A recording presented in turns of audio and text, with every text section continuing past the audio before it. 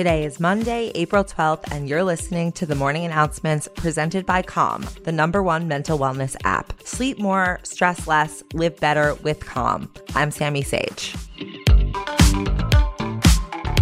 Let's start with the summary of the Derek Chauvin trial from Friday. On Friday, we heard testimony from Dr. Andrew Baker, the medical examiner who autopsied George Floyd and determined that he died from cardiopulmonary arrest and declared his death a homicide caused by law enforcement subdual, restraint, and neck compression. He also testified that he did not find any pill fragments in Floyd's stomach, which is relevant to the defense's suggestion that Floyd swallowed pills right before they subdued him. Remember the pill fragments they found in the car 6 months after he died? Those pill fragments. We also heard from forensic pathologist Dr. Lindsay Thomas, who testified as an expert witness and actually was the one to train Dr. Baker as a medical examiner. She said that she agreed with Baker's assessment that Floyd died of lack of oxygen and that both his heart and lungs stopped working. She also discounted heart disease and the presence of fentanyl and methamphetamine as causes of death. Dr. Thomas further explained a secondary factor for Floyd's death called physiological stress, which is the kind of stress someone would feel the second they're about to be in a car crash, as in the adrenaline response to fearing for your life. She said that Floyd felt this type of stress for over 9 minutes, which could have also contributed to his death. The jury and court spectators were also shown graphic photos of the autopsy, but they were not shown on TV, presumably because the judge thought they were too gruesome to show, according to the New York Times. This week, we can expect that Derek Chauvin's lawyers, aka the defense, will start to make their case with their own witnesses.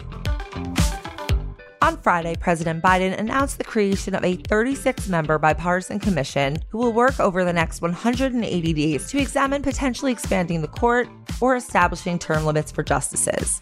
Biden himself has declined to say whether he supports either of those reforms, but the commission is charged with examining the history of the court, past changes to the process of nominating justices, and the potential consequences to altering the size of the court.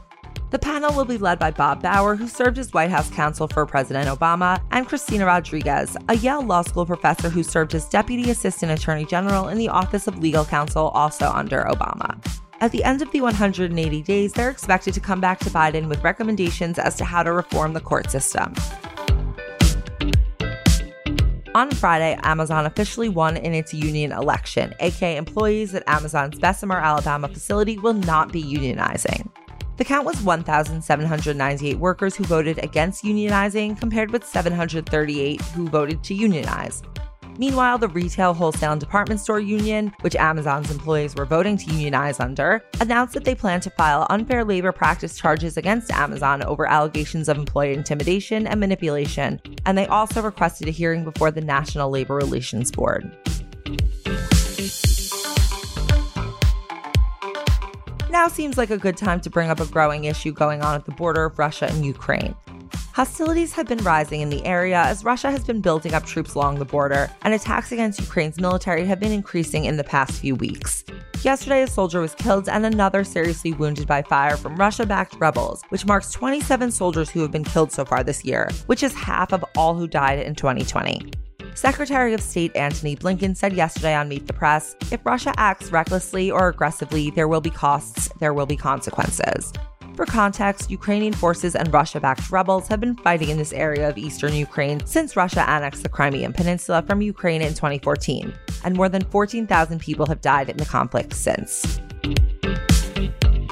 Last week, Business Insider reported that the personal information of 533 million Facebook users in 106 countries had been hacked and posted to an amateur hacker forum. In response to the incident, Facebook told NPR that they don't have any plans to notify users who were hacked individually. So consider this your potential notice. On a better note, last week St. Louis elected Tishara Jones as its first Black woman to hold the office of mayor.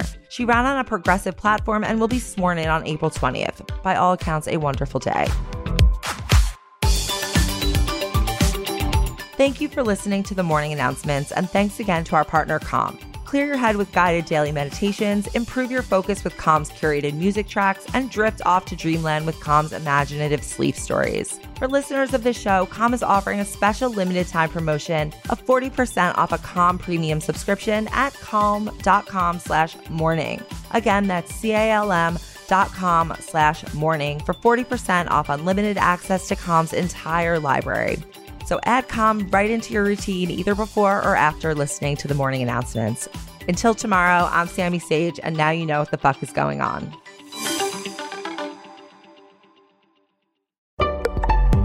Betches.